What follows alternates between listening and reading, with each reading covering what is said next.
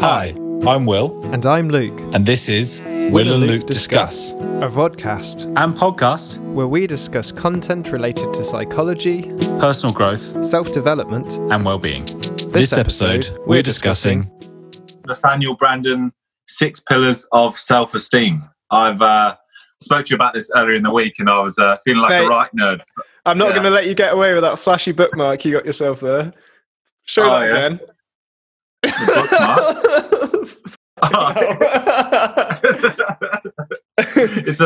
It's got Cambodia. 10,000 Cambodian rupees, I reckon. Yeah. Oh god. No, Indonesia. There we go. It does look semi-familiar to me. Okay. Yeah. Anyway, Nathaniel Branden, Derailed. 6 Pillars of Self-Esteem.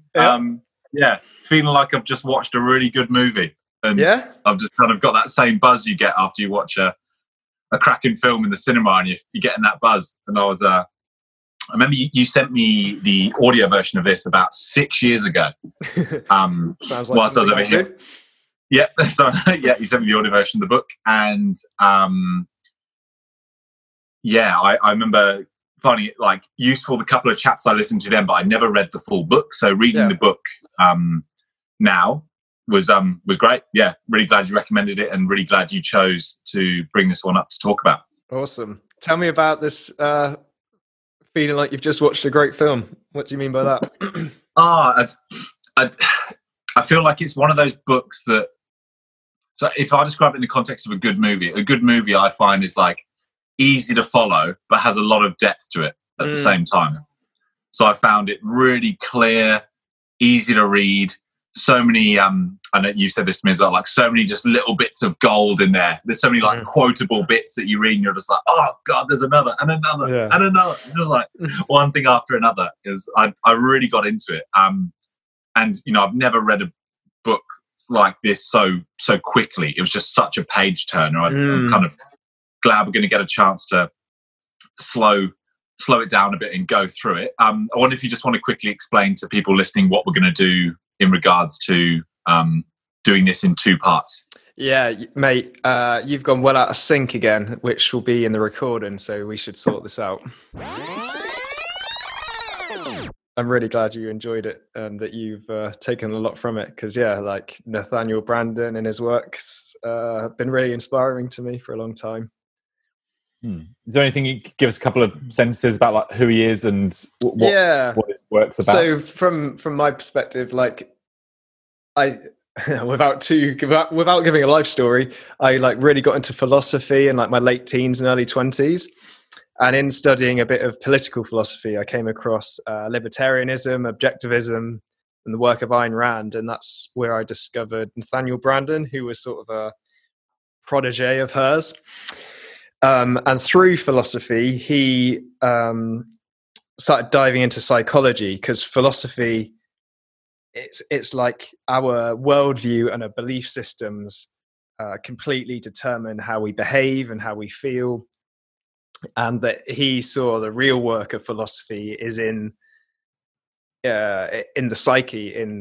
So he ended up going into psychotherapy and actually inspired me to do the same. So he was a massive influence of mine. I listened to his philosophy lectures religiously for a few years, and then dove into his more psychological works, which this is the peak of. He kind of describes in the introduction, like, he's written all these books on self-esteem from like, I think maybe even the late 50s, early 60s, up until this one, which he published in 1994. And he, over that time, because he basically started this self-esteem movement and then saw it like really being taken off course and like turned into something that he was actually very against. So having started something and then seeing his sort of baby being I know the map. I'm not going to say that word that came into my head, but like being turned into something he fundamentally disagreed with. I think this book was like a counter to that. And I guess to finish the story off, like part of my self-esteem journey, which was significant, was a time where I went traveling alone for 4 months around Southeast Asia. And I remember on my way, I think it must have been on my way home from there, I was in an airport looking for YouTube, and I found out that he'd just died. And I remember shedding a little tear for him, sat down in the airport. So concludes that story. Yeah, well, it sounds like it's had a real impact on your life. And, you've listened to a lot of his works and read a lot of his books. This one, kind of from the feedback I've read on it, that this is kind of his masterpiece, his the peak of his works around self-esteem. Yeah. So, wondering if you could just give a bit of an introduction about how we're going to break up this book into 2 different parts over the next 2 podcasts. So the book's split into 3 parts. We've got what is self-esteem and why is it important? And then he goes into what we can do about increasing our own self-esteem. So the internal mechanisms and practices we can put in place. And these are the 6 pillars, which the book is titled after, 6 pillars of self-esteem. And then the third part is the external factors. So like your upbringing you had, the way you were parented, your schooling, your workplace, the things that affect you externally that affect your self-esteem. So because we both loved it so much, and there's, I'm sure, a lot to talk about, we're going to cover the first part, what is self-esteem and why is it important, and then the first 3 pillars of self-esteem, and then cover the next 3 pillars and the external factors next time. Okay, great explanation. There we go. We'll get straight into it. It seems like there's going to be a lot to cover. So I think a good place to start would be on his definition of what self-esteem is. And he breaks this into 2 parts. So one part of this is around self-efficacy, and the other part is around self-respect. I think it might be useful if I just read out what those definitions are, and we can go into them a bit more. So the first one, in relation to self-efficacy, is the confidence in our ability to think and our ability to cope with basic life challenges. So that's the first part. And the second part, in relation to self-respect, is confidence in our right to be successful and happy, and a feeling of being worthy, deserving, entitled to assert our needs and wants, achieve our values, and enjoy the fruits of our efforts. Quite lovely, isn't it? A nice definition he's got there. So really, I'd never really thought about it in those 2 ways. It's a phrase that gets thrown around quite a lot, doesn't it? Self-esteem.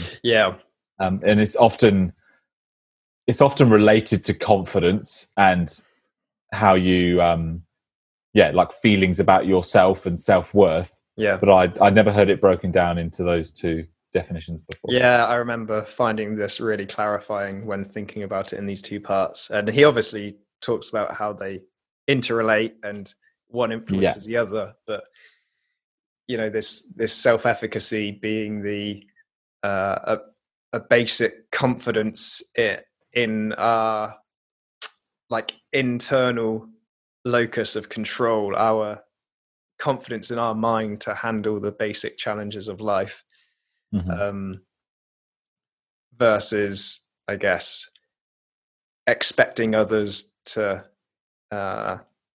tell us what to do or to provide us information of how to live. And then this self-worth side of feeling like you've got inner value and that you're worthy of being happy and that your wants and needs are worthy and you're entitled to express them as a basic fundamental human right. He speaks a bit about how there's an interrelation between trusting ourselves and trusting our minds. So if we trust ourselves, we trust our minds and the decisions we make and the actions we take. And if we trust our mind, we therefore trust ourselves. And overall, this is kind of a disposition that we have. If we have those 2 factors of self-efficacy and self-respect, there's a general feeling of trust in the decisions we make and about who we are as a person. Yeah, that word disposition, I think he uses this in another perhaps a more succinct definition later on. It's like the disposition to experience yourself as competent to handle life's challenges and worthy of happiness. So actual self-esteem is this experience, and he talks about later in the practices that the practices themselves aren't self-esteem. Like we can't directly choose, like just change this experience of ourselves, but by doing the practices, that's a route into changing the way we experience ourselves. Yeah, that's what he calls reciprocal causation. Oh yeah. That the like what generates good self-esteem is what is also expressions of self-esteem as well. So that by doing these practices that he talks about, we're able to build our self-esteem, but also by practicing those things, it's seen by other people as well as an expression of self-esteem. And that leads on to a interesting point he makes about self-esteem, that it also affects the way that other people treat you as well. Yeah, it's like self-fulfilling. So just on that note, I was gonna use the analogy of like health. You can't sort of directly like health is physical health is something that's like in you, and you can do practices to affect it sort of indirectly by the way you eat and the way you exercise, and there are some external things that can just catch you off guard, but in general you have a lot of impact on your health, and self-esteem is the same. It's like an experience you have of your competence and worth, which you can't directly just go in and tinker with, but there's things you can do to change it over time. He gives so many good examples of, you know, the way in which positive self-esteem benefits us and negative self-esteem is detrimental to us. Yeah. I suppose the ones that stood out to me, I'm sure you can add to this list, is that it's wide reaching. So it allows us to go for big goals. It makes us a better communicator. It makes us clearer in, you know, getting our needs met. And the bit I liked in particular was that it allows us to live better because we can respond better to situations and people in our lives. That was something that stood out for me, because when I think typically of going into a situation where I'm feeling, I don't know, maybe fragile or unconfident, or maybe just a bit low on self-esteem, when I compare that to a time where I'm feeling confident about my abilities and my worth, I communicate a hell of a lot better, and I feel like I make a lot clearer decisions as well. Yeah, that reminds me of what he says about, like, when we're in a place of lower self-esteem, we're acting more based on fear, like fear of getting approval, fear of getting validation, fear of saying the wrong thing and getting disapproval. Whereas when we're in a place of high self-esteem, we're acting from a place of enjoying life and like wanting to go towards things because it feels good to live by your values. It feels good to enjoy the fruits of your labor. So it's like, I guess, in terms of like habits and conditioning, when we have higher self-esteem, we're heading more for the carrot than for the stick. Yeah, nice.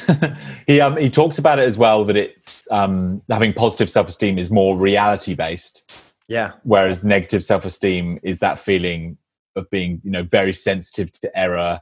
Nothing that we do is good enough as well. I definitely latch onto the bit around it being reality based. You know, we'll go into that bit. You know, one of the pillars around living consciously, and that ties into that. But it's seeing things for what they are and responding to the world as it comes at you, and putting yourself out there in the most authentic way possible as well.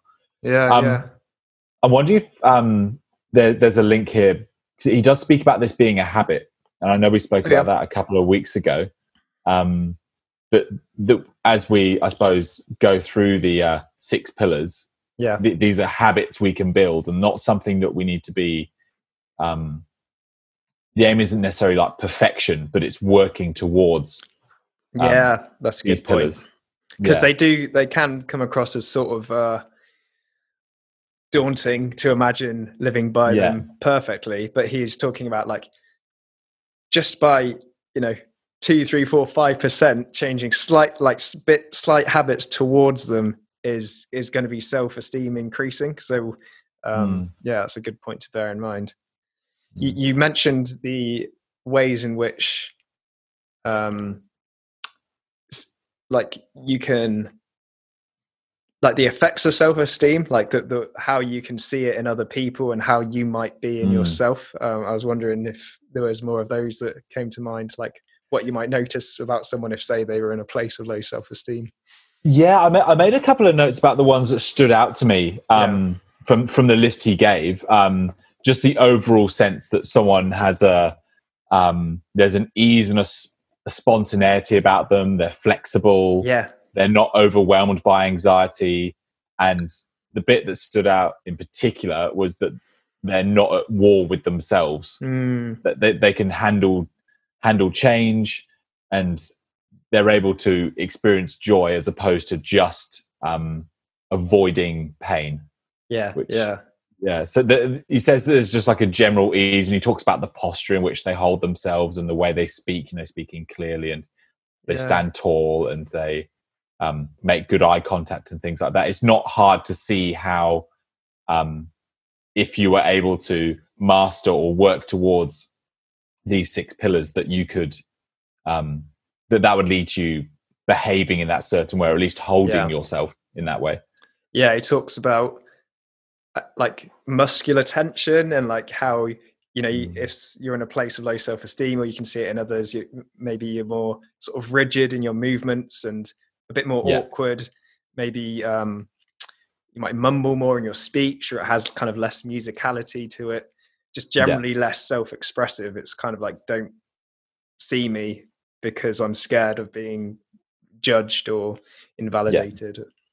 I was wondering if there's any benefits of having like high self-esteem that stood out to you in the early stages of the book. I think like this idea of, I guess the big one, this idea of like growth and fulfilling your potential. Like if you're living by fear of disapproval, of being invalidated externally, then you're not going to be living towards what's like most true to you and fully expressing who you are. And obviously along the way, that's has all its anxieties and preoccupations that goes with it. Over time, that can turn into sort of a depression if you become completely powerless. And then the flip side of that being that not caring what other people think, to the point that, if you live by your values and your integrity, and you thought about that and you're living by that, then what other people think about you really doesn't matter to you if you have that high level of self-esteem. And I'm not talking from a pedestal, because I don't feel like, although I feel like my self-esteem has increased over the years, I don't think I've got to that point I just described, but to aspire to it certainly sounds exciting. Yeah, there's wanted just to paint a full picture about the introduction, whether we could talk a bit about the downsides of having poor self-esteem. One that stood out to me was just around intimate relationships, and how people with low self-esteem tend to go for low self-esteem partners, and people with high self-esteem go for high self-esteem partners. And he really goes into it. It's quite a full-on analysis of it, but basically he says that that people with low self-esteem have a fear of rejection and pain, so they go for people who don't condemn them. They go for people who adore them, and they fulfill out that self-fulfilling prophecy of that I'm unlovable. So they they have like a really poor self-concept. So they pick people who it's kind of doomed to fail. Is that your understanding of that? I remember, him talking about, Yeah, if you feel you're unlovable, which I guess would go along with low self-worth, then yeah, you can either sustain a relationship in which you're not happy, Mm-hmm. and that fits your self-concept, so that would work. Yeah. Or if you do become happy, there's a sort of tendency to sabotage it in some way. Mm. And is there that general overall feeling that if you have poor self-esteem, you have poor self-concept? I think in terms of self-concept, he was referring to kind of Carl Rogers' model where self-esteem is one aspect of it. Okay. It might also include your kind of the way you, but yeah, it also includes things that might not be anything to do with self-esteem, just like neutral things like how tall you are and that that you're English, and but yeah, in terms of the things, but it also might include your sort of ideal self, like the so your self-esteem is an aspect of self-concept, but not the full picture. There's something he talks about as well in the intro around pseudo self-esteem. Yeah. And how people who basically have this fake self-esteem can present themselves quite well and quite strongly, but that there's this illusion of control. So they can be quite controlling in their lives, also very self-protective. Yeah. And that he says that they don't pursue authenticity. So it's all about protecting themselves, looking good to others, appearing to be doing the right things, but actually they're incredibly fragile and have very low self-esteem. Yeah, that reminds me of in Reinventing Your Life, there's this idea of counter-attacking your schemas. And like earlier when we were talking about posture and speech patterns, and like you can mimic that in a way that's inauthentic and perhaps get away with looking like you're super confident when actually, but when threatened, it all comes to surface. Possibly, or that just like you have all the successes in the world, but inside you still don't experience yourself as fundamentally good enough. So it might look to the outside world like you're super successful or something and super confident, but you miss out on the chance of actually enjoying any of that because you fundamentally don't see yourself as worthy of being happy. I think most people could come up with an example of people they know, or at least a famous musician they know that suffered from that same sort of low self-esteem, or whether it manifests itself as anxiety or a poor self-concept. I think that's where the difference between these two aspects of self-esteem can come in, because you can be incredibly successful and competent at something with low self-esteem being the driver for that. It's similar to what we talked about with mindset, right? With John McEnroe and stuff. The getting validated externally, because if your locus of evaluation is always external, then you can strive to be perfect and perform and do really well to consistently get that. And you might be incredibly successful and competent, but then the self-worth might not necessarily catch up with that if your driver for it is external validation. And when your locus of evaluation is from an internal place, that you're living out by your values, you're doing what's important to you, you're expressing your needs, you feel worthy of the praise you get, and you feel confident in your ability to face life's challenges, then you're in a far better place to live a more authentic life and not have to put up these protective barriers to appear to be a certain way when deep down there might be some people who are just scared and they put up this front of security, which he would call pseudo self-esteem, which serves as a entirely protective mechanism. So someone with higher self-esteem would be okay with sharing that they were scared or anxious or feeling guilty. There wouldn't be massive motive to hide that away and be sort of incongruent about it. Yeah, one of the pillars gets onto congruence. I'm sure we'll get onto that later in the podcast.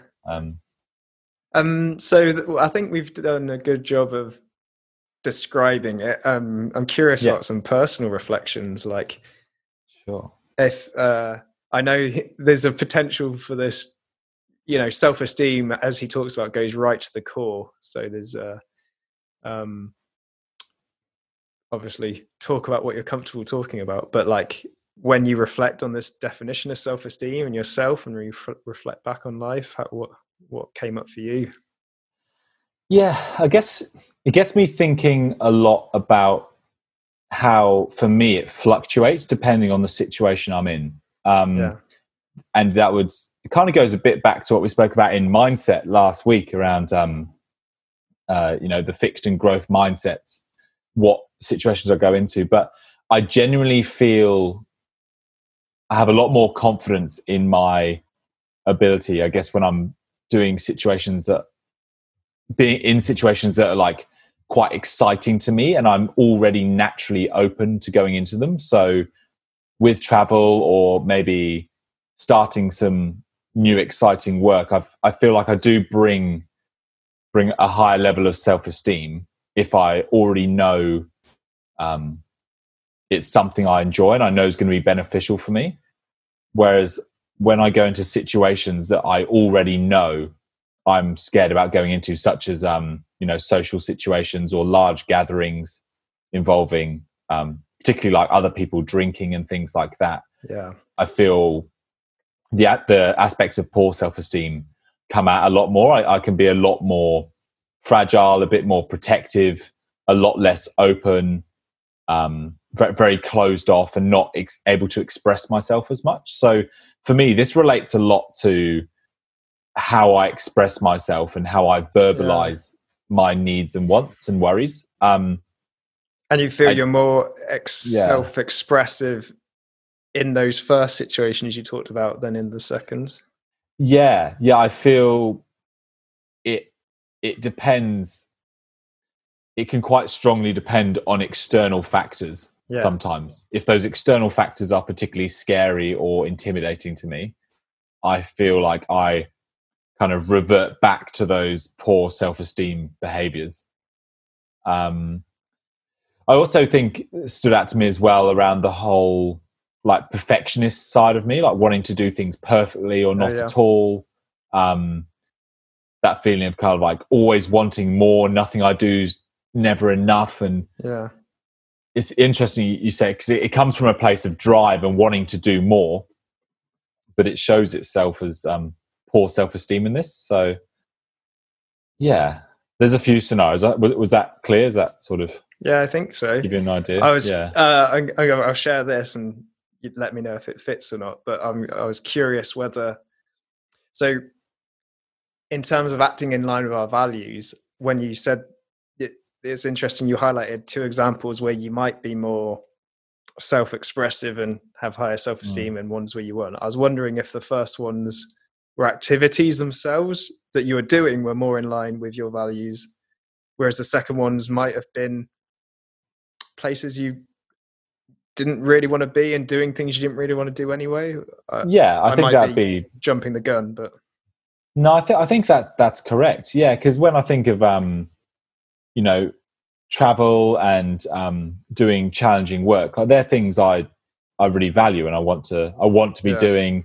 And also, I guess I've built a level of confidence in doing those things as well. Yeah.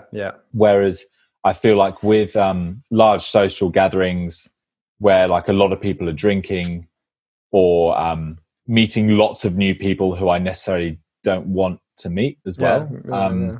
That's something that I don't think I've ever gotten particularly good at and still like scares me. So I haven't even got like a baseline in which to feel comfortable doing something I don't want to do. So I've never been comfortable in the first place. Whereas with travel and kind of reflecting on your 4 months in Southeast Asia, you've built up a confidence And it doesn't mean that like when you go to a new country, it's not a little bit scary, or you meet a new group of people at a hostel, it's not a little bit scary. You've built up a bank of experiences and challenges you faced, which allow you to operate with higher self-esteem in that situation, even though it's scary. Yeah. It's so when we're acting based on drive and desire, I think, from a like a humanistic standpoint, we're going with our actualizing tendency. We're going with things that are kind of true to our true self, what we actually want for ourselves. Whereas if we're doing activities where there's maybe like peer pressure to do it, or we feel like it's we're doing it to get some sort of validation, or it's coming from a place of false self, then I've been thinking about this recently with client work and stuff, where the basis, sorry, I'm going to jump back. The basis of like behavior therapy is that when we face our fears voluntarily, we grow and we can overcome those fears.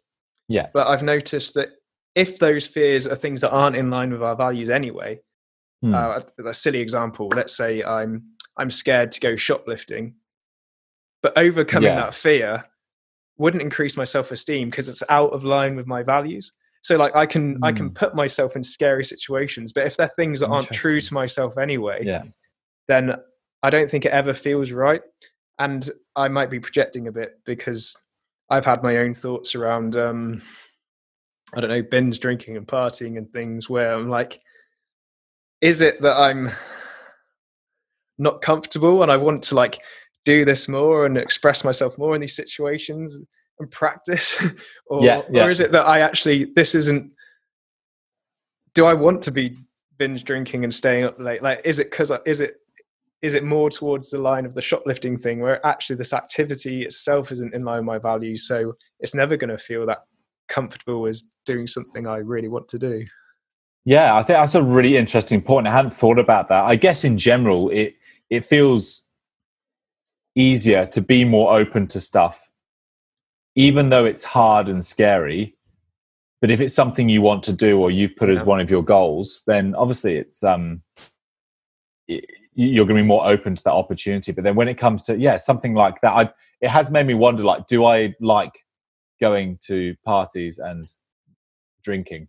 Like, is that just something I don't want to do anymore? I guess to tie it back to self-esteem, I'm just thinking of someone who has like high self-esteem. They're able to express their wants and needs in situations that they don't want to be in. They feel worthy, that like my well-being and worth is more important than doing things I don't want to do. Or if I have to do things I don't want to do, I'm able to operate in a way that's comfortable to me. So for example, I'm just thinking of someone who has like extremely high self-esteem. They would have no qualms whatsoever about not drinking at a party when everyone else is drinking.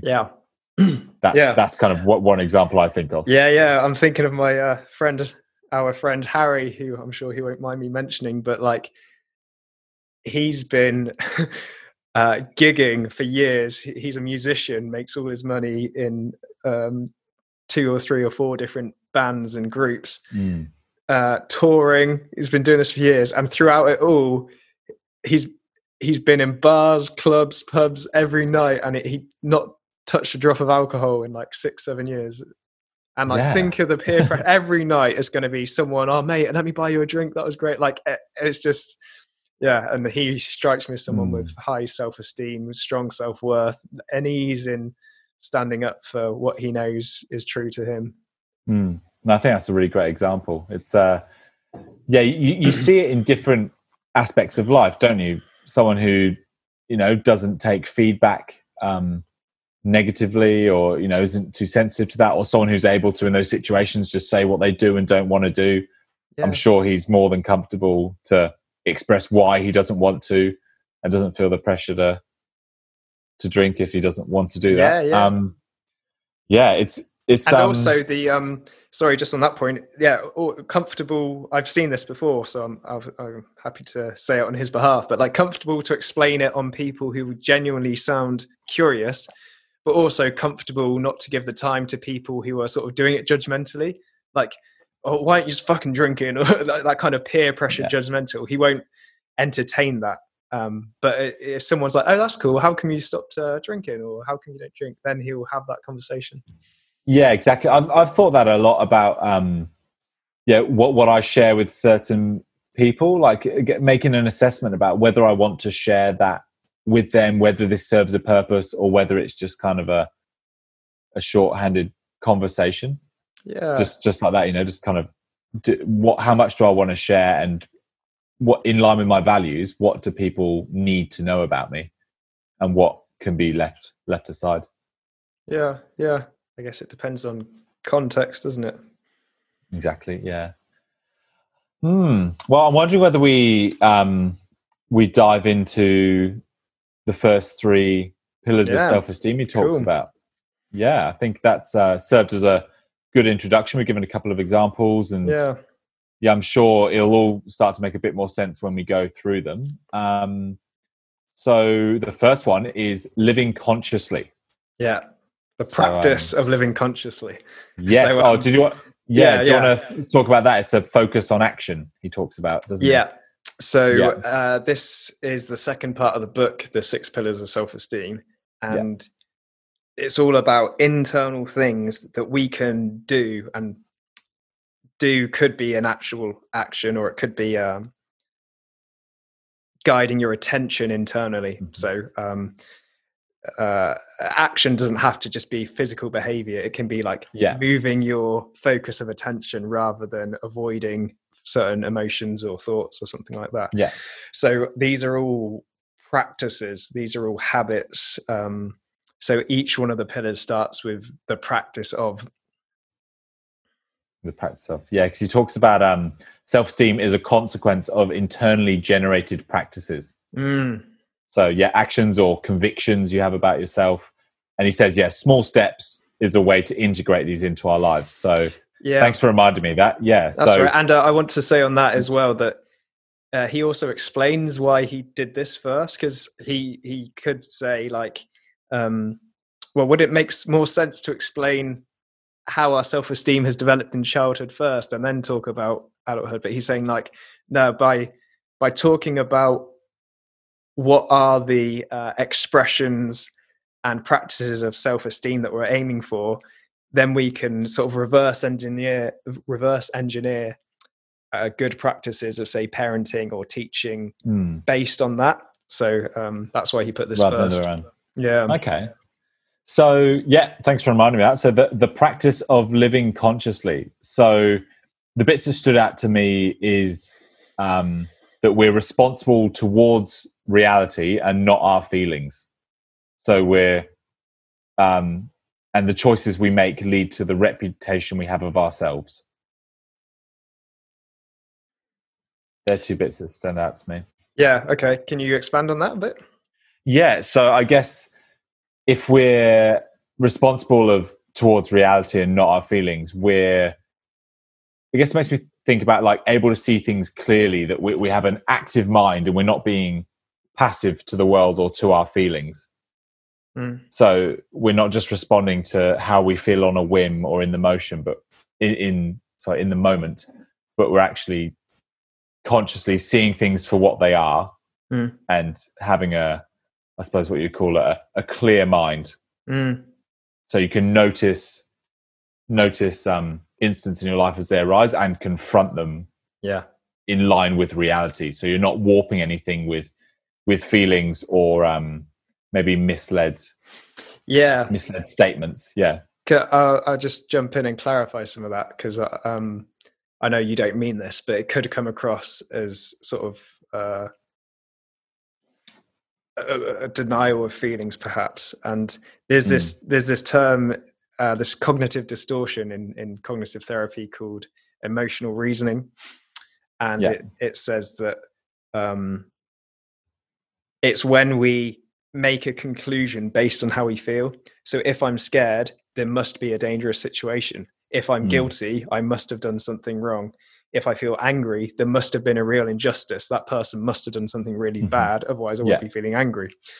So living consciously wouldn't be to deny that we feel that way, but it would be not using that as our only source for determining what is true and real.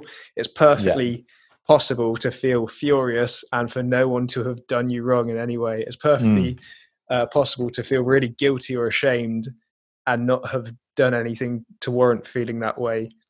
It's perfectly managing that. It's perfectly acceptable that sometimes we feel anxious and there's actually nothing to be afraid of. So noticing that gap and that distance would be living consciously, and it wouldn't be denying those feelings. It would be really choosing to look at them. He lists a bunch of characteristics. Did any of those stand out to you? Do you remember the list there was? He goes like the living consciously entails, and he does a whole list of them. Oh yeah. So there's a couple that stood out to me. So one of them was noticing and confronting my impulses to avoid or deny painful realities. That was one of them. And the other one is being receptive to new knowledge and willing to re-examine old assumptions.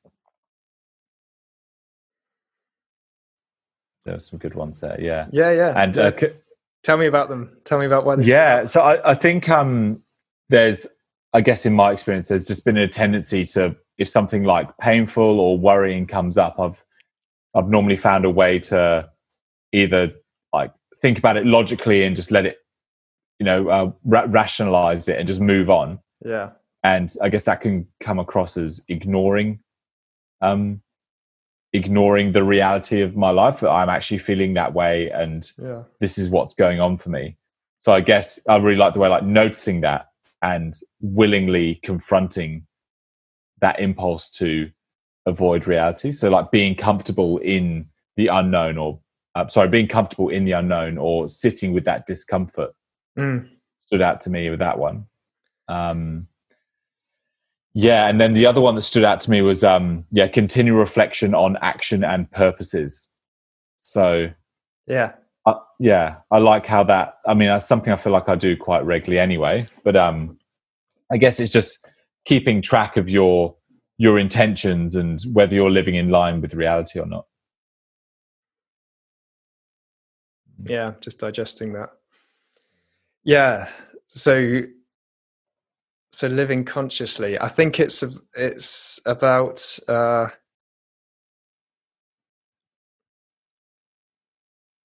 like choosing a philosophy that's like I want to live in line with truth and reality and not deny any aspect of it, whether that's external, whether that's internal. And so it's I thought a lot about mindfulness and meditation in this section of the book, because like mindfulness practices have us scan the body, notice all the sensations in the body, notice our emotions and our breath and our visual field and what we can hear. And I feel like those skills are really helpful for noticing those times where we might be trying to push away an uncomfortable feeling, or deny a truth we don't want to look at, or keep pushing back a thought that's trying to sort of press itself upon us. Yeah, it's a good starting point, isn't it? Yeah, I think for all of these, it's a good one to start on. They all do build on this one, doesn't it?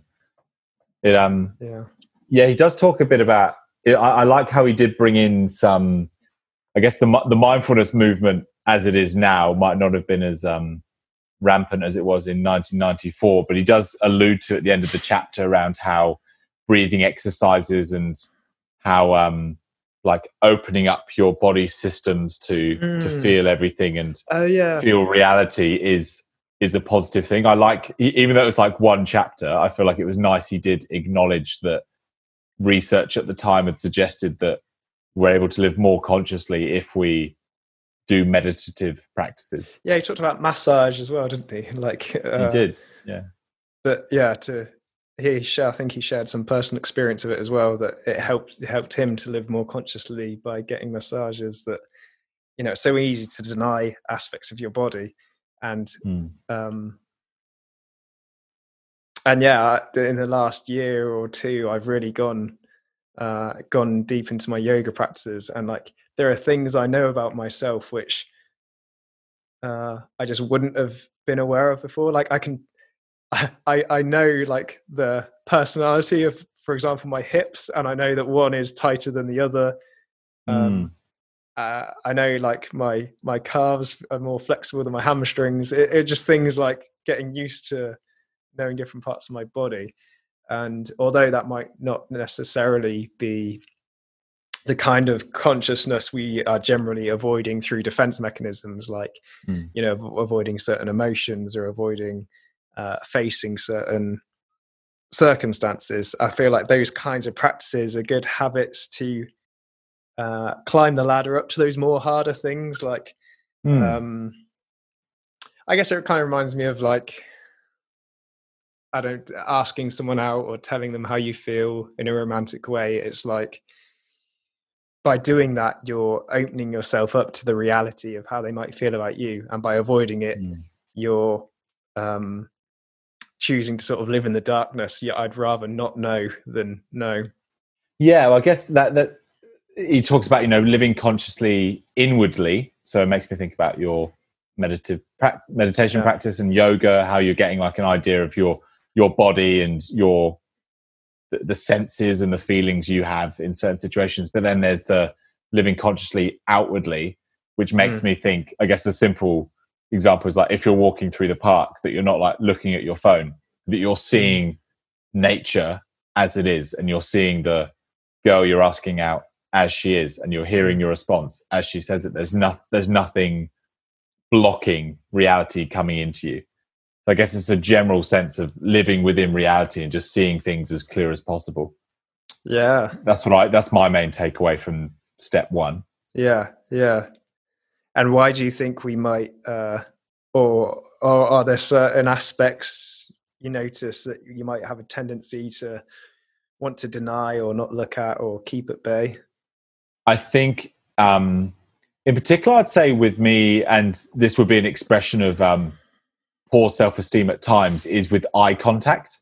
Oh yeah. I know I can sometimes, if I'm intimidated or scared or nervous, I guess in particular to dating situations, my eye contact can go a lot, and I feel like I close off physically in those situations just to kind of look after myself. Whereas if I was living a bit more consciously and a bit more open to my feeling of discomfort, open to their reaction fully as it came back to me, I think I might be able to maintain better eye contact and communicate clearer, because I'm able just to see it in its entirety. Whereas if I'm cutting off bits of reality from the situation, and I'm cutting off parts of myself that I don't want to show, then the interaction becomes inauthentic. I feel. And I might not be getting as truthful a reaction as I could, or I might not be feeling it the way I could be feeling it. I'm not experiencing life to its fullest if I'm not practicing living consciously. And it reminds me of what you said earlier about it being self-fulfilling. So if we're not expressing and engaging in our communication, then we're probably going to get less back from the other as well. And if we kind of see ourselves as smaller and we're looking down, like they might take that more authoritative position because it sort of balances it out, and all that stuff just reconfirms how we see ourselves. Interesting. Yeah, and this entirely affects how other people act towards us. Yeah, exactly. As you just said, like people, there's some people who would respond well to someone acting smaller or shying away, like they would like those situations. So you might only ever see them as that sort of person. Whereas if you bring the best of yourself, you might hopefully see the best of them.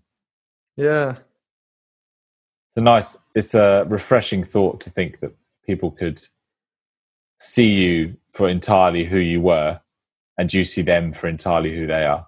Yeah. Yeah. If everyone lived consciously, I imagine our interactions would be a lot more authentic, and maybe would last longer or last for a less amount of time. At least last more honestly. Yeah. Yeah, I'd like to leave now. Yeah. Thank you. Yeah. Me too. It reminds me. So I'm thinking of more practical examples in my life, and one that's come to mind is for quite a while I would notice like checking emails and then seeing ones from people, particularly say my manager at work, and then it would give me a pang of anxiety and I just wouldn't open it and leave it for later. Yeah, so right. that's a definite aspect of like I'm choosing to not allow in aspects of reality that are important for my functioning for the sake of living in ignorance. Yeah. Because, you know, if I don't know, maybe a few years ago or something, I was more nervous of hearing about client feedback or if she was questioning my practice or something like that. It's like I'd feel awkward about that conversation, so I would keep that at bay. And I guess in terms of practicalities, the Atomic Habits stuff has helped with that, because I don't just randomly check my email now. I've been like, I check it at this time and I check it knowing I'm going to engage with everything that's in there until it's done. Yeah. Until don't shy away from it. Yeah. So that's just a little one that popped into my head. Yeah, he talks about, and maybe this requires a bit of an explanation around sentence completion. So at the end of every pillar, he introduces these sentence completions that you can do, and he asks you to fill them. He gives a series of questions. So, for example, one question from this pillar is, if I was to bring a high level of consciousness to my work, and then it asks you to write down up to, between 6 to 10 endings to those as quick as you can. Yeah. And you're supposed to do that across the week. And at the end of the week, you go, if anything that I've written appears to be true, then I should. So one example, is around if I brought higher consciousness to my work, if I brought higher consciousness to my relationships, if I brought higher consciousness for you, it could be to my emails, if I brought a higher level of consciousness to my physical well-being. So I guess in general, it's interesting, and you can do these exercises if you get the book, but it's interesting to think about what areas of your life, if you lived more consciously, the outcomes would be X, Y, Z. And for me, those outcomes would be more authentic relationships. I would face more challenging work situations a bit more openly. Yeah. And I'd be less distracted.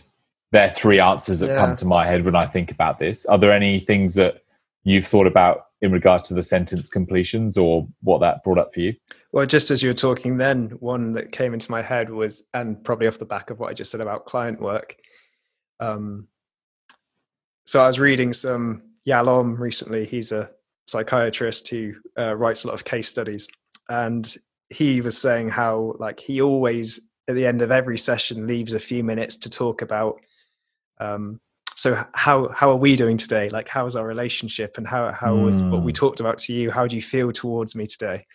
Yeah. And I guess reflecting on that, it's I might sometimes not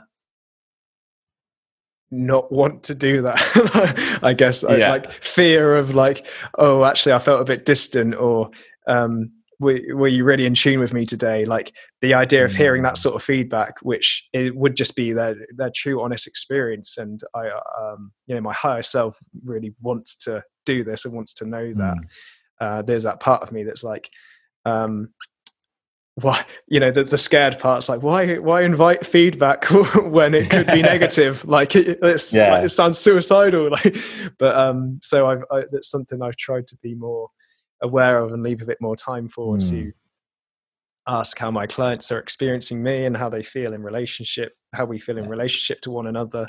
Just being open to hear that. That's a challenge in my life. That's a really great example. Thanks for sharing that. I think that's a really good one. I like that.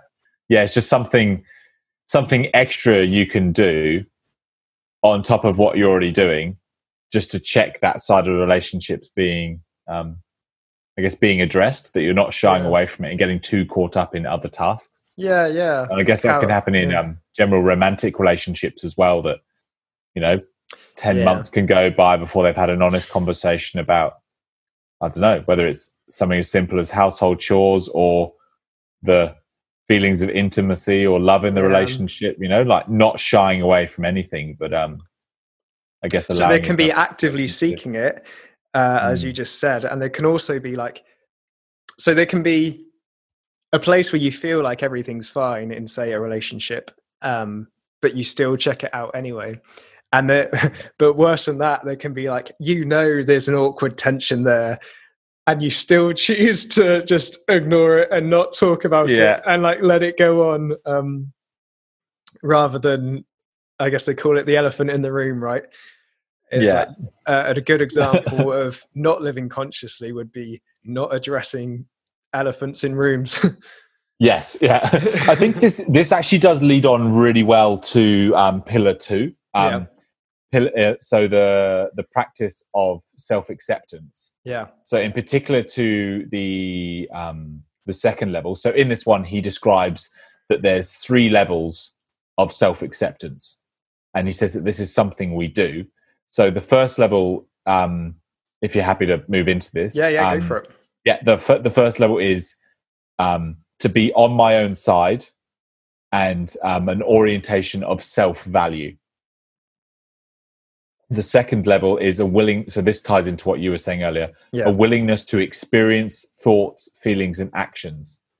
That these thoughts are my thoughts, these actions are my actions, these feelings are my feelings. Ties a bit into kind of accepting situations like, I'm feeling what I'm feeling about my spouse. Have my concern is my concern. And the third level is something I think you'd be probably apt to talk about, is compassion to self, in particular with your compassion focused therapy. I reckon it'd be nice to go through all the 3 levels. So first level, to be on my own side and an orientation to self-value. And he does throw in the word to be selfish, but he means that in an entirely positive way, which I thought was quite refreshing. It's a great this comes off. Point. Sorry, just to jump in on that, but this comes right out of the objectivist philosophy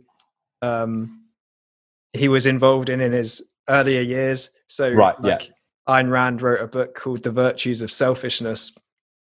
I think it was called that. And so, it's talking about how there's a culture of self-sacrifice, which is unhealthy but seen as a virtue. So it's often seen that a good person will sacrifice themselves for others, but the universality of that would be that everyone's miserable trying to make everyone else happy. I think that I'm just saying that just resonating. So it would be actually be a virtue to look after yourself, as they say on airplanes, right?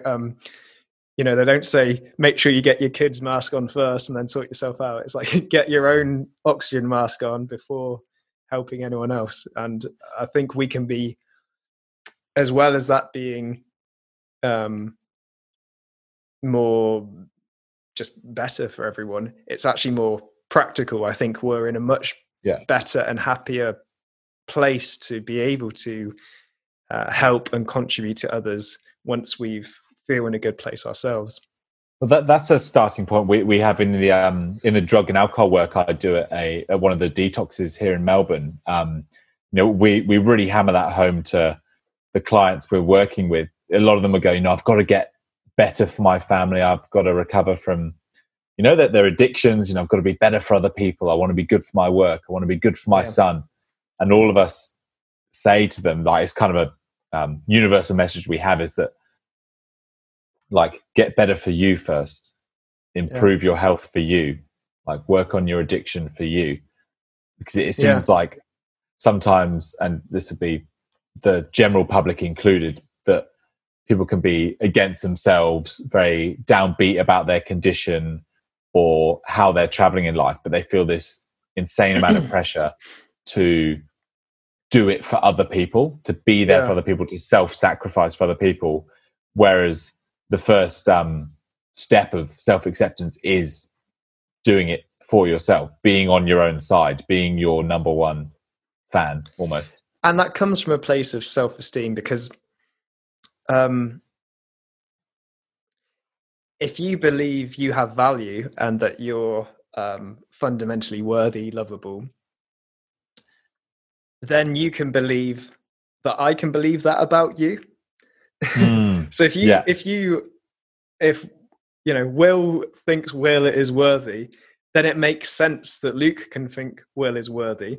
And then if you really care about Luke, you can believe Luke cares about Will. Therefore, Luke wants Will to be happy. So, like, you're by looking after yourself, you're also, like, giving joy to me. Like, I want you to be doing well. I don't want you to be sacrificing yourself for me and, like, sacrificing your health and your well-being to, like, do shit for me. Like, I want you to be doing well, you know?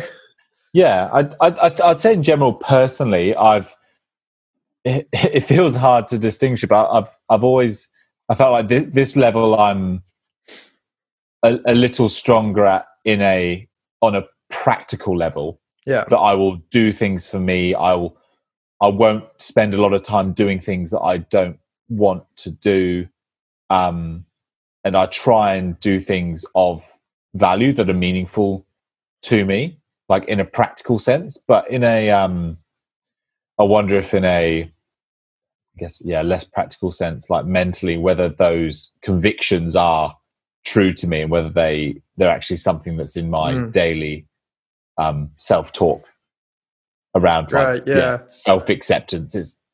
It's an action that I do take, but I wonder whether it's something I need to reflect on a bit more internally. So can you tell me how that's expressed internally then? I understood the externals. I suppose I experience, like, a lot of self-doubt and nerves, as I say, in particular to social situations or doing challenging things at work. But my response to that is often to, knuckle down and just do the most practical, deliberate, purposeful thing for me. But maybe I've skipped over the reason why I'm doing that for myself. Right. So am I doing this just because it's like a practical, rational way to address that fear that I might be not feeling good enough in that situation? I just kind of jump to the solution as opposed to kind of look internally, go, actually, what am I feeling here? Am I feeling that maybe I could be a bit more compassionate to myself in this situation, or sit with the discomfort for a bit longer rather than just trying to solve the problem straight away? This reminds me of this idea of the experiencing self and the remembering self. And this has been playing a role in my life recently, since I've tried to instill lots of new habits and address projects I've been avoiding and that sort of thing. I found that when we did Atomic Habits and I was talking about this new exercise routine I'd implemented, and we talked about the potential for the whole house of cards to fall down.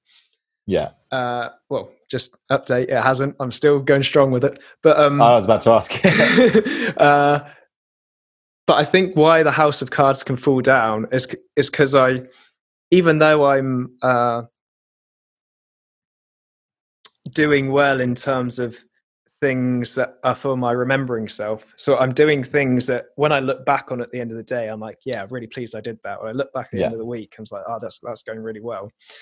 I think the times at which the house of cards falls down is when I'm not paying enough attention to the experiencing self, and like, am I actually enjoying this in the moment? And sometimes just stopping to take a breath and letting myself enjoy it is all I need to do. I don't have to actually change what I'm doing. I can be in the middle of you know, a set of press ups and smile to myself like, yes, like, like this is what I want. I love this. Like, this is what I'm living for, and like enjoy that moment. Like, I'm enjoying the burn, you know. Especially when you're doing something really meaningful and valuable. It's like you want to savor that. You want to enjoy that. You want to feel like you're doing that for you, not just as a means to an end. Yeah, I think that about sometimes, you know, in challenging work I do, I'll have a day where I'm just like flying, getting like shitloads of stuff done, and it's all purposeful and meaningful. Yeah. But at the end of the day, I look back and I go, I did some great work today. But then I also look back and go, I didn't kind of feel that as I did it. I was there's some sort of consciously necessarily. Yeah. So I guess this does, I think they all tie together, don't they? But this definitely ties into the living consciously side. But like, well, you have to be living consciously to be able to accept it, because you can't accept what isn't conscious. Yeah, that's it. Yeah. And he's that definitely leads on to that bit he says around accepting the disowned parts of self. So that if we're living consciously and we're practicing self-acceptance, that we're not denying any joy as well as any negative feelings that we're having on a day-to-day basis as well. And I think that's great you brought up that feeling joy part of it before, you know, allowing ourselves to, what makes us happy makes us happy. What makes us frustrated makes us feel frustrated. Like, my feelings are my feelings, my thoughts are my thoughts, my actions are my actions, you know, good, bad, and different. We're not denying any of it to ourselves. We are fully accepting and integrating that. And I think the reason perhaps we can use all these defense mechanisms to make ourselves not conscious of certain things, like we repress things, we deny things, we distort the truth to ourselves and to others to hide parts of ourselves. I think the reason we do that is because they're things we don't want to accept. So it's almost like we don't want to accept them, and that's why we're not conscious of them. So again, we're sort of reverse engineering that by making it conscious. It's like, shit, I'm going to have to face that. I'm going to, and then, although accepting it perhaps comes a bit after being conscious of it, almost by being conscious of it, you're perhaps begrudgingly accepting it just by looking at it. Well, then the next, that leads us on to level 2. So instead of begrudgingly accepting it, creeping into your consciousness, it's willingly accepting it, willingly experiencing these feelings, your life, the parts of you that you do and don't like. He says in there that it's all me. Everything I feel, everything I do, everything I've been hiding from myself is all me. And that's it's that's a scary thing for some people. You know, it's a big part of acceptance and commitment therapy. Acceptance, naturally it would be, but sometimes they call it willingness as well, and it's this, rather than fighting with or struggling with thoughts and feelings you don't like we don't have to like it to accept it. We can be willing to have it. I'm just like, okay, I'm having this feeling, that's true, that's a part of me. I don't like it, that's also true, that's also a part of me. I accept that this is what's happening. Whereas the I guess the troubles occur when you start denying those things, and in relation to how this would affect poor self-esteem, you're not acting out of reality, so you're responding to fear, aren't you? Like, if you're sensing something that's fearful, and you're just finding ways to cover it up or behave over it and push it down, that can often show itself as a self-expression of poor self-esteem. And if you're seeing parts of yourself as unacceptable, then you're inherently not seeing yourself as worthy or valuable. I think that really taps into the core of what people would typically associate poor self-esteem to be, wouldn't it? Just seeing yourself as unworthy, undeserving, Yeah. not good enough to be in that situation, and scared to show yourself to others. Yeah. That'd be the original definition I would have before I read this book. Well, this is the second part, which he usually calls self-worth. I guess you could imagine someone who has self-worth, but who is perhaps completely dependent and assumes that other people should look after them. So that would be having self-worth, but not having self-efficacy. It's like, well, I feel like I'm worthy of happiness, but I expect everyone else to give it to me, and I'm not going to act on it. I don't have confidence in my ability to do it. Who am I to act to do anything for it? Yeah, like I can't know anything. I can't use anything. Authorities have to look out for me. That is interesting. Just to jump to this as a side note, that you could have, a strong sense, on the flip side, a strong sense of self-efficacy, like a strong confidence in your ability to think and do what's best for you and address basic challenges in life, but then also feel undeserving of any praise you get, not feeling worthy, and not feeling entitled to assert your needs or anything like that. It's interesting to think, like, do you have one or the other, or do you have both? I meant to say this at the start, but I conveniently avoided it. But yeah, like, I've reflected on that reading this, and I see a massive disparity in myself looking back to that one you just described, where it's like I quite early learned that I didn't really trust authorities to tell me what was right or true. I generally built a disdain and distrust for them, and that I took a real sense of self-efficacy, that I could learn and I could develop skills, and my mind was fully capable of handling life. Drop me anywhere and I feel quite confident I'd be okay. Whereas the self-worth stuff was much lower. I wouldn't like express my needs. When, I remember being like going to friends' houses as a kid, and if the mom would be like, "Oh, do you want anything to eat or drink, Luke?" I might say no, even though I did, like that kind of stuff. That's probably just being English, isn't it? No, that's a good point. But reading this book again, and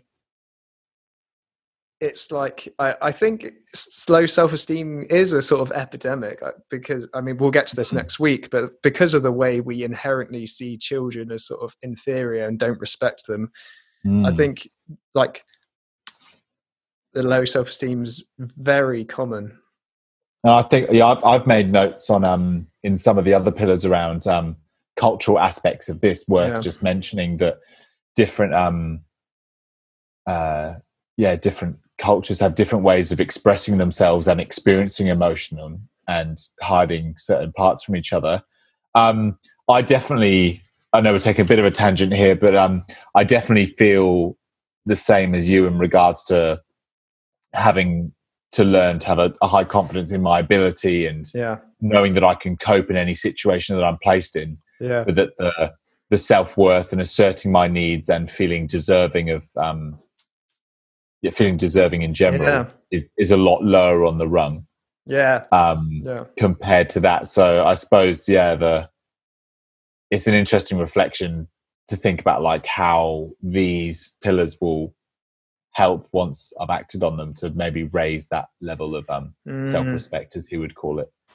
And reflecting on the book and that particular aspect we've just highlighted of having a sort of imbalance of being perhaps much higher in self-efficacy than self-worth. They're kind of learning to be conscious and accepting of enjoying the fruits of your labor, as he put it, or enjoying, because you and I were, with things like doing this podcast and doing exercise, like probably our perfectionist traits and striving will put us in lots of situations where we have plenty to celebrate and to enjoy the results of.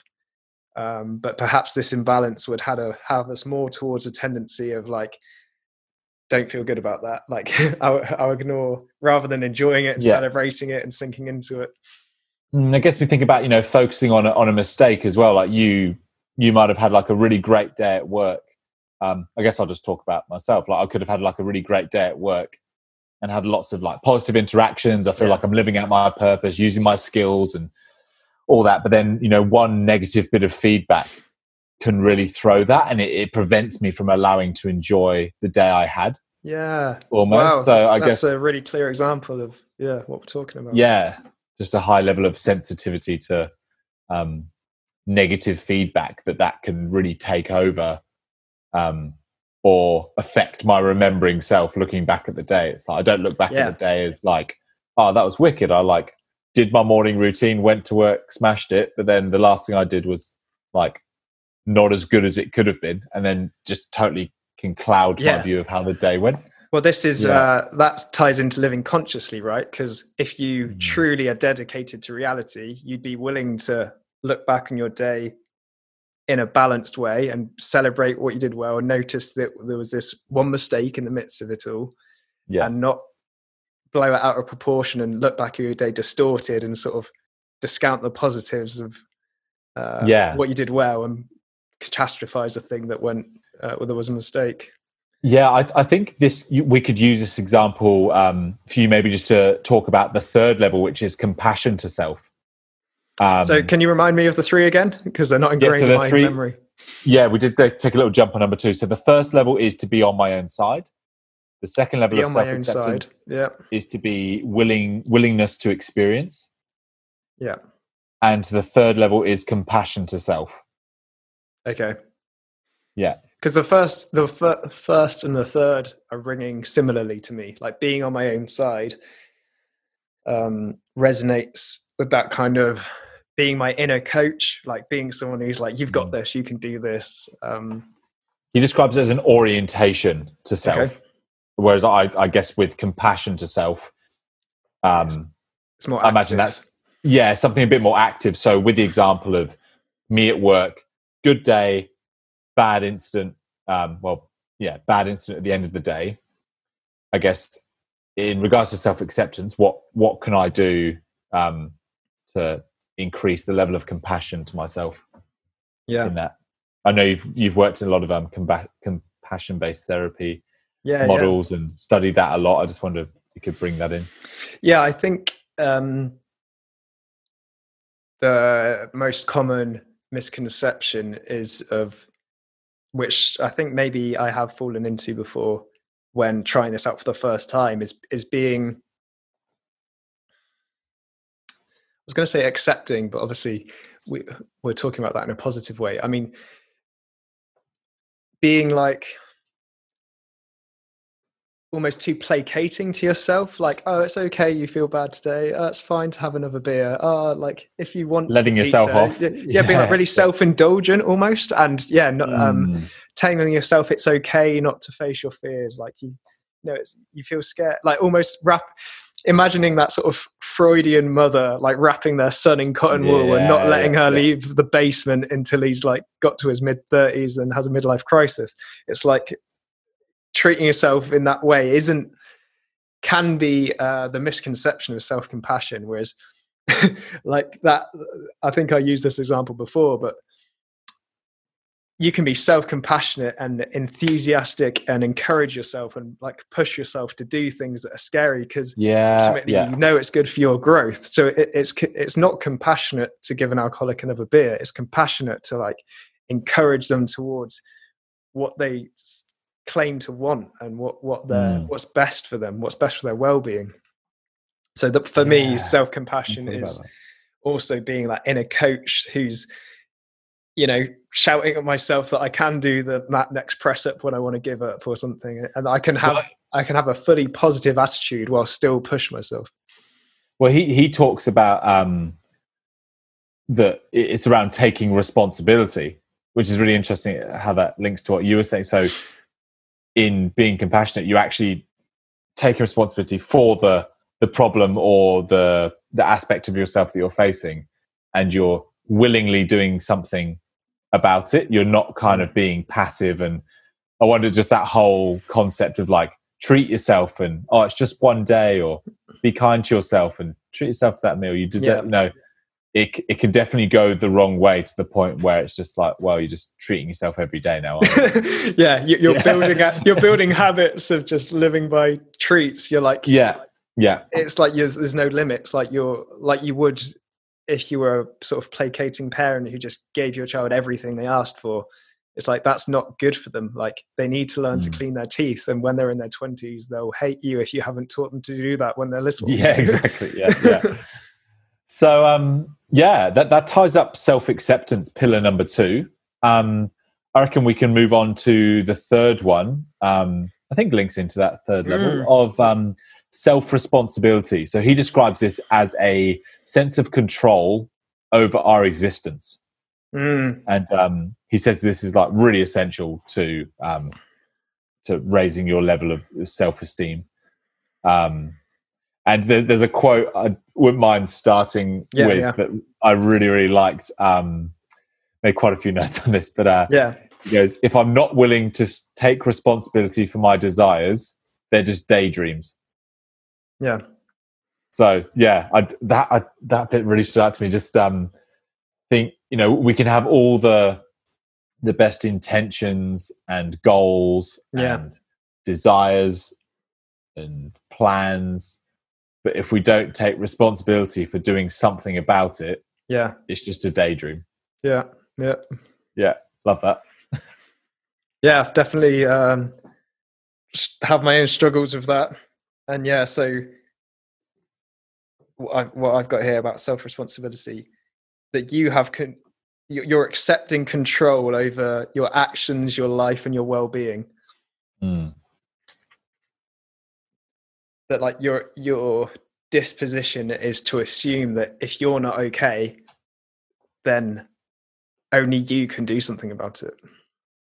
He gives same as the other ones, he gives examples of what this entails in a day-to-day sense, and the couple that stood out for me was, I am responsible for the level of consciousness I bring to my relationships. And I am responsible for accepting or choosing the values by which I live. Yeah. So, I like how he gives examples of what those are. Those are the two that stood out to me for sure, in particular around relationships. It's totally up to me how much attention and action I put into my relationships. And I think this is the point in which some people can become, I suppose, with low self-esteem. If you didn't feel worthy of a good relationship or good friendships in general, that might not be something that you pursue. Like, if you feel worthy of something and deserving of something, then it feels like you're more likely to take responsibility and act on that, as opposed to not feeling it. Yeah.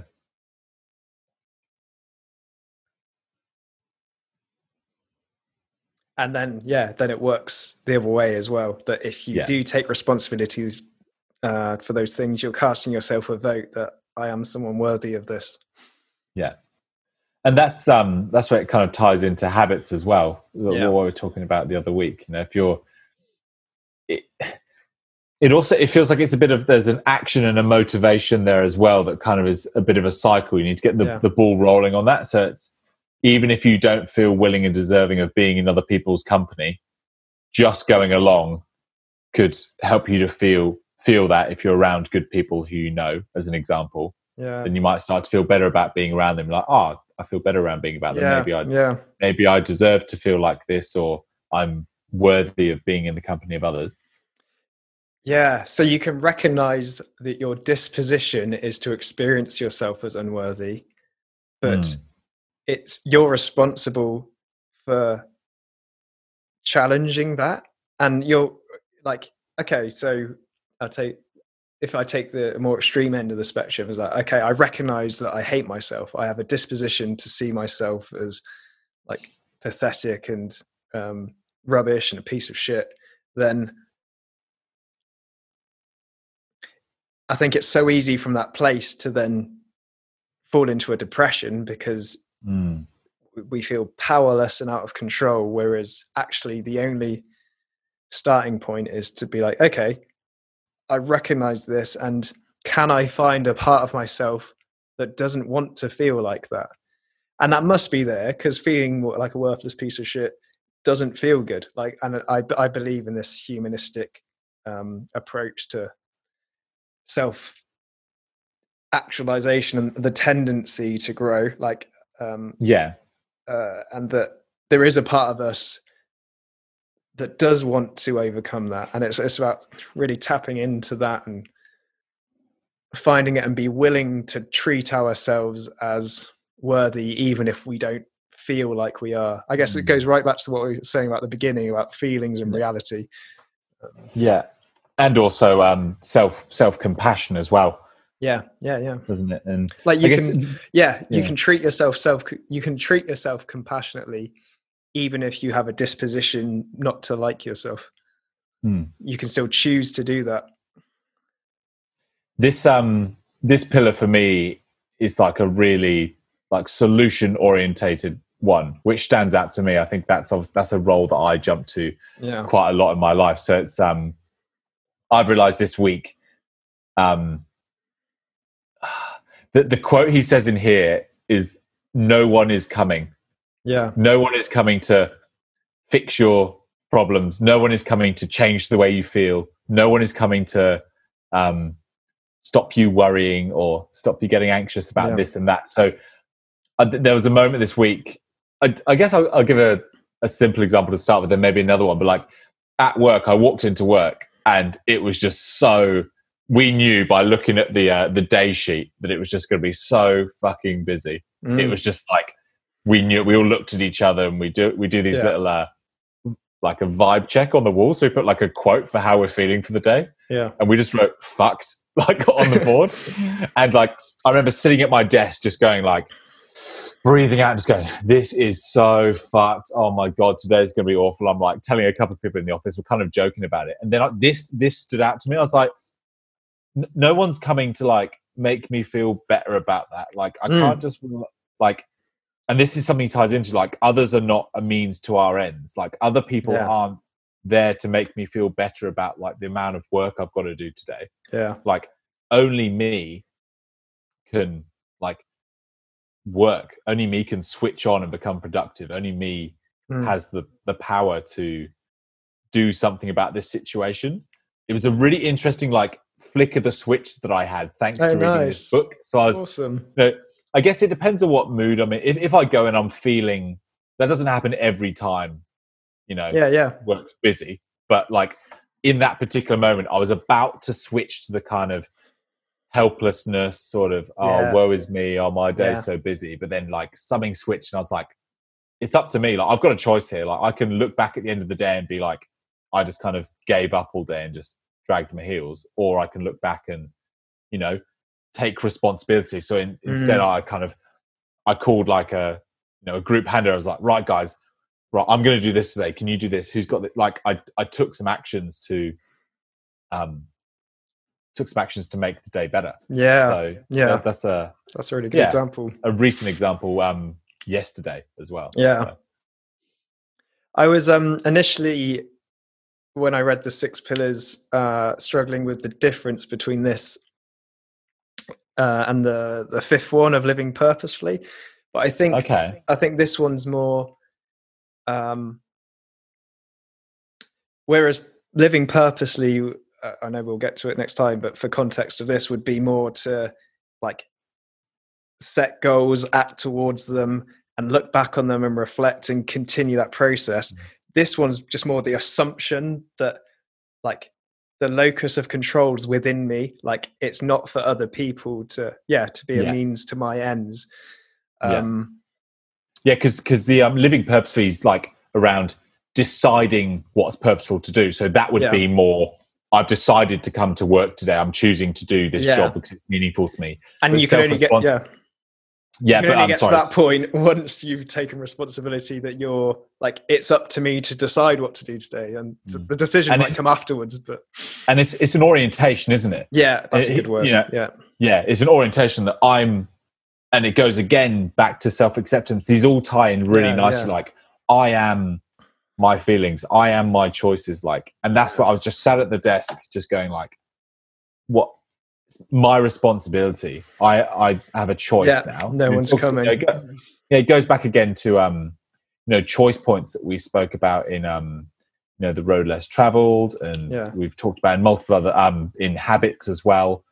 And that's a habit I'm going to try and build, is that when I'm at those choice points where I'm starting to move away from taking responsibility for this, trying to, as best I can, take responsibility for just absolutely everything in my life.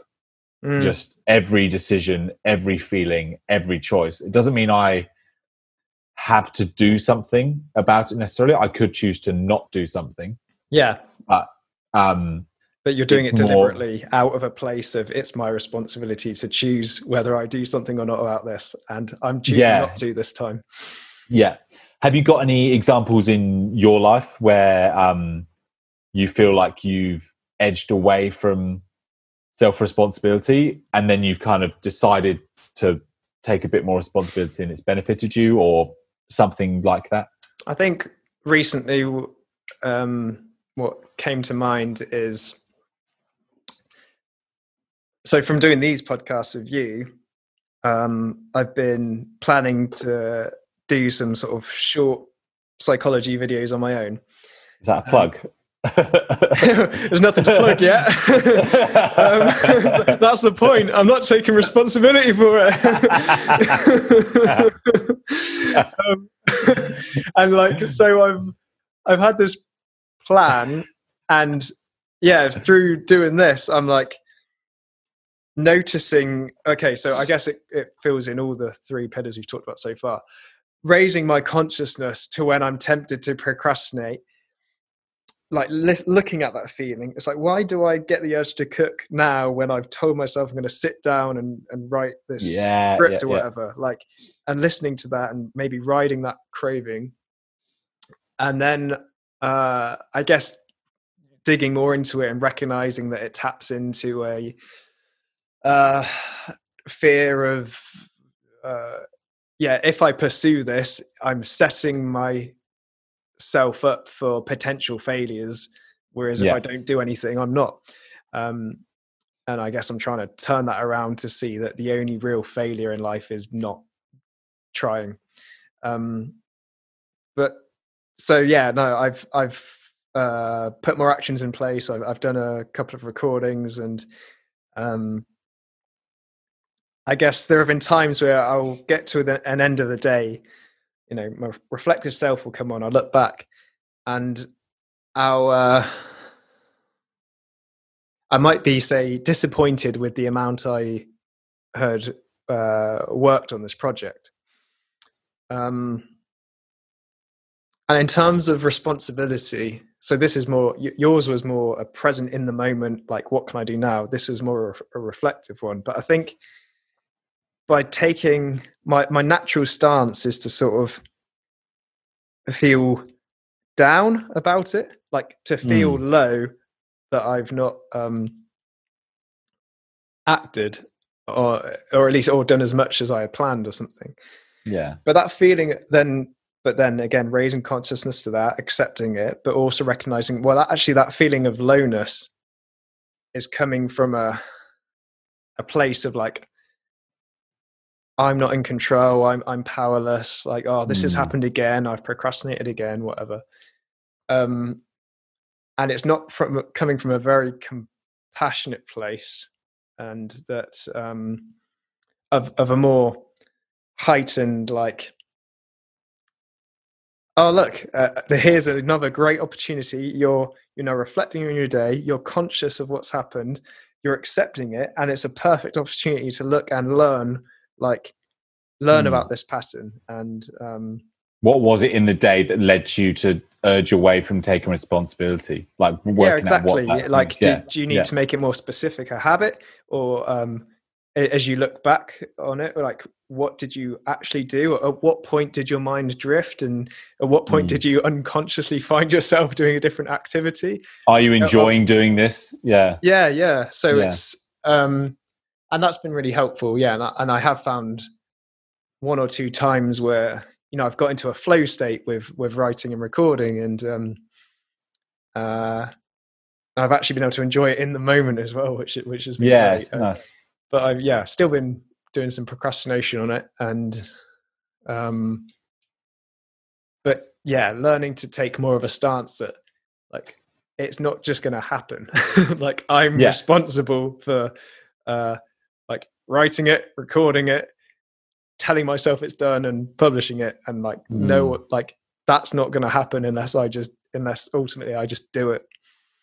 Something I've learned from living more consciously, and I'd definitely say through my meditation practice, is in those moments, I've learned that in those moments where I'm trying to shirk responsibility, I would usually kind of want to be seen to be struggling with it.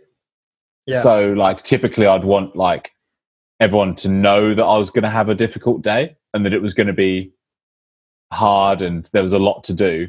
Yeah. But now I'm even aware of that, to the point where I'm like, okay, I'm actually not going to like bother other people with my problems either. So it's not just about like me addressing what I need to do. It's also about me not dragging other people into my worry or my problems, essentially. So I think it's taking responsibility for yourself also can alleviate the people around you as well. Yeah. And how do you understand your desire, your previous desire to be seen to be in that sort of more helpless state?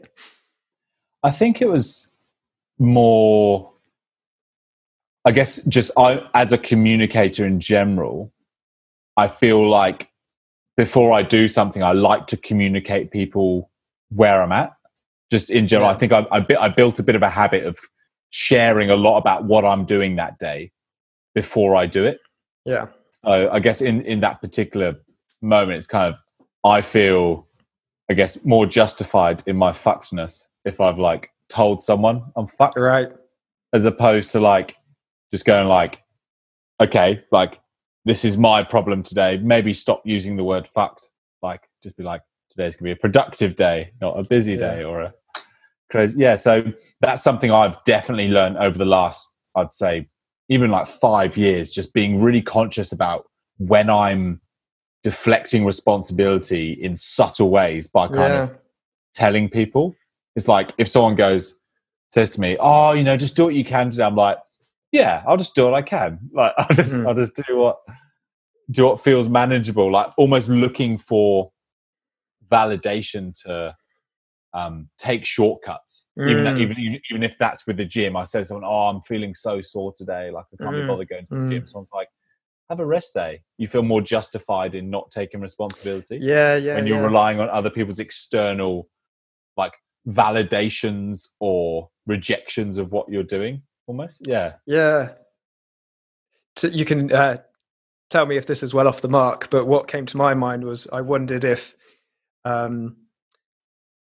you express that I'm stressed and daunted by this day ahead, then later if if you make an error or something slips up, then you've kind of covered your back a bit. Whereas if you come in feeling like I'm feeling really good today, and then like later something happens, you maybe feel a bit more. Yeah. I guess it's just riding that fine line, isn't it? Between, I guess, like being realistic as well. Like if you're overconfident, that shows that you haven't maybe been living consciously, or you just don't have a grasp on reality. And whereas if you're underconfident, you're kind of making excuses before you've done anything. And that's what people, we talk about this with like creative works as well. Like, why are we telling people that like, oh, here's this like bit of writing I did, but it's a first draft. I did it really quickly last night and I was really tired and sorry. Like, sorry, you have to read this. Like, what are we doing there? That's an expression of low self-esteem, that you're not taking full responsibility, going, I wrote this. Yeah. This is the best I could do at the time. Tell me what you think. This is where I'm at. Yeah. This is reality. Yeah. I'm curious what you think about it. I think that will lead on really nicely to self-assertiveness next week around expressing your expressing yourself, expressing your needs, your wants, your desires, and I guess honoring those as well. I've not thought about this before, but it feels like these first three are like internal practices of orientation and disposition, whereas the next three are more externally expressed. So like to live consciously is an orientation you're choosing to have on reality, choosing to notice when you're tempted to, deny and repress or use. There's loads of ways to deny reality. We can take substances, we can use distractions like TV, social media. And then, self-acceptance is another orientational disposition that like, not only am I choosing to look at reality for everything it is, but I'm not going to tussle with it. I'm just going to choose to know that that's the way it is and that's okay. And then responsibility would be, and given that I'm the only one responsible for doing anything about these things. And that these are all, this is like a nice setup, isn't it? That's a platform for then the next three, which are active external expressions of that. Pillar 4, self-assertiveness, Pillar 5, living purposely, and Pillar 6, personal integrity. I think you gave a really great summary there of what we spoke about for the last while. I think that, for me, that's a great place to end it. I think you really summarized that well. So we've given a bit of a foundation and a bit of an introduction around 3 of the pillars and what self-esteem is. And next week, we'll be talking about the other 3, which we just mentioned, and the external ways in which these can... external influences on our self-esteem. Yeah. That's it, external influences. So, cool. Yes, I'm glad we split this up. I can't imagine getting halfway through this and being like, oh, we've got another 3 to go. So I'm glad we took the time to do this properly, because it's a really fantastic book, and really encourage anyone to have a read or flick through if you're going to listen to the next one. But we'll I look forward to using this as a platform to now noticing what comes up for me this week to reflect on next time. Yeah, it's great. Yeah, definitely. It's happened with the other books as well, where like we've talked about it, and that's inspired me even more, to the point where I have so much more to say. But we've done that book now. So this is quite exciting that we're going to touch base again next week and talk about what we've learned more. Yeah, cool. No, I'm really excited. Thanks again. We're flying through these. Been a good COVID, isn't it? I'm sure taken responsibility and accepted the situation. Yeah, love that. All right, mate. Well, chat to you soon and see you next week. We'll chat more. Yeah, good to see you, mate.